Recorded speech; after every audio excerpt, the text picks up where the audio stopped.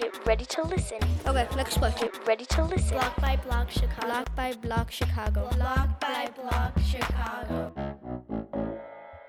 What kind of art do you make? You are listening to What Kind of Art Do You Make? A production of Block by Block and Lumpen Radio. What is your name? So my graffiti name is Nine, but I spell it in Spanish, so you pronounce it Nueve, N-U-E-V-E. Nice. How old are you? I'm 20. I was introduced to graffiti when I was 13, about to be 14, and it all started kind of funny. I just met like a friend that used to do graffiti, and he found out that I was able to, that I can draw. So he was like, oh, well, why don't we just find you a name and you can start painting with me. So it kind of just started like that. We actually never got to paint together, but I started meeting other people that like doing graffiti, and I started painting with them. It's really cool. What kind of art do you like to do with your graffiti? So I try to do other stuff besides graffiti too. Like I like drawing portraits of people, especially animals, and I like to go for like the abstract look. Nothing too like formal, I guess. I like it kind of like colorful and messy and just weird. So I try to do something like that with my letters at times. I don't try to just go for the regular basic letters so I could just throw my name out there. I try to have fun and try to explore as I'm doing the piece.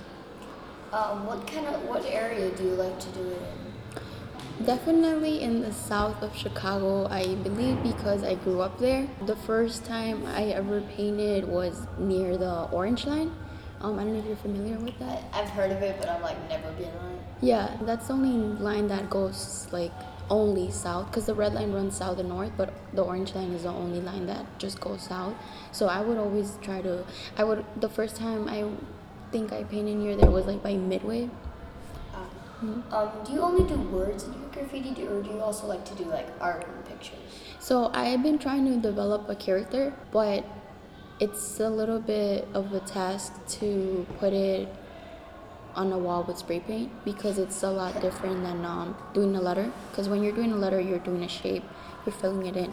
But when you're doing like a character, you have to add like details and like make it pop out. Shading and stuff. Shading, Takes outlining. a lot of time and effort. Right, and a lot of practice and can control. So, and you also have to have the right materials, right? Like you can have spray paint and one cap, and that's not going to help you, because the caps matter because they have different sizes and they're used for different things.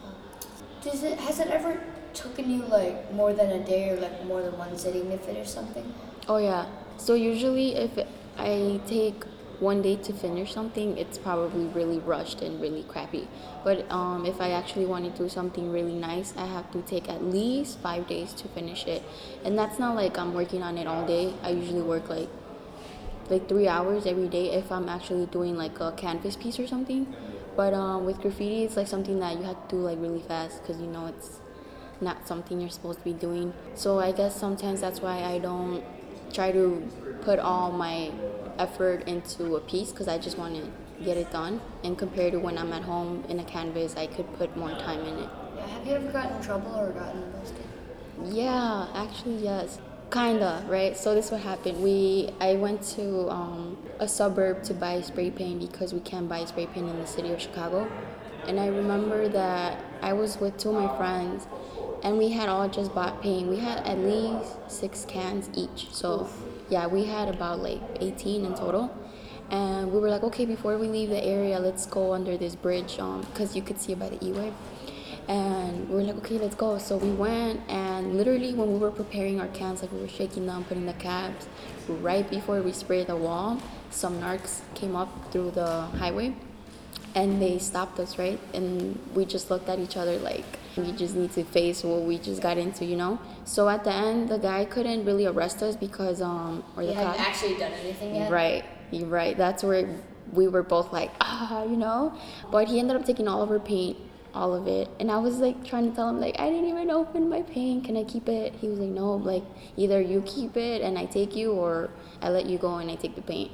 And I was like, okay, yeah, I'll take that. But one of my friends was being smart about it, and that's not very smart when you're you about got to get caught. in trouble Right, by so a narc. right, so you always want to be respectful when you encounter like trouble things. I'm just gonna guess that narc is police.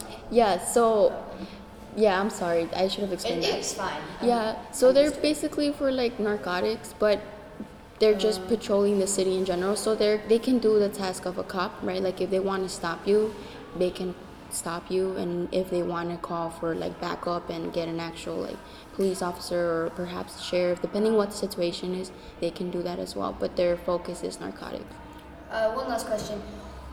How much do you think, like, per week that you spend on spray paint and stuff? Well, lately I haven't been spray painting because I paint legally murals in the summer, so that keeps me from like getting in trouble. So usually right now this time of the year, like fall, is like considered painting season because you have your hoodies, you're covered, and no one can see your identity, and it's not really hot. A lot of people are indoors, so it's like a good time to paint. But lately I think I've only painted like 3 times since September. When I paint murals in the summer, we start from 9 in the morning to 2 o'clock, and we're just painting murals.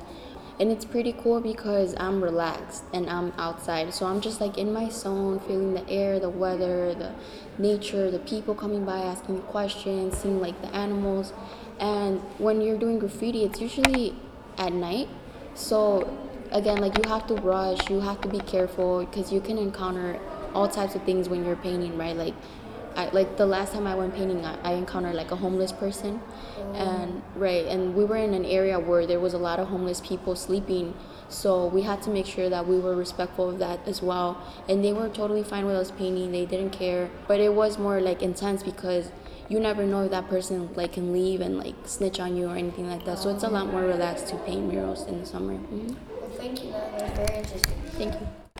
Thank you for listening to What Kind of Art Do You Make?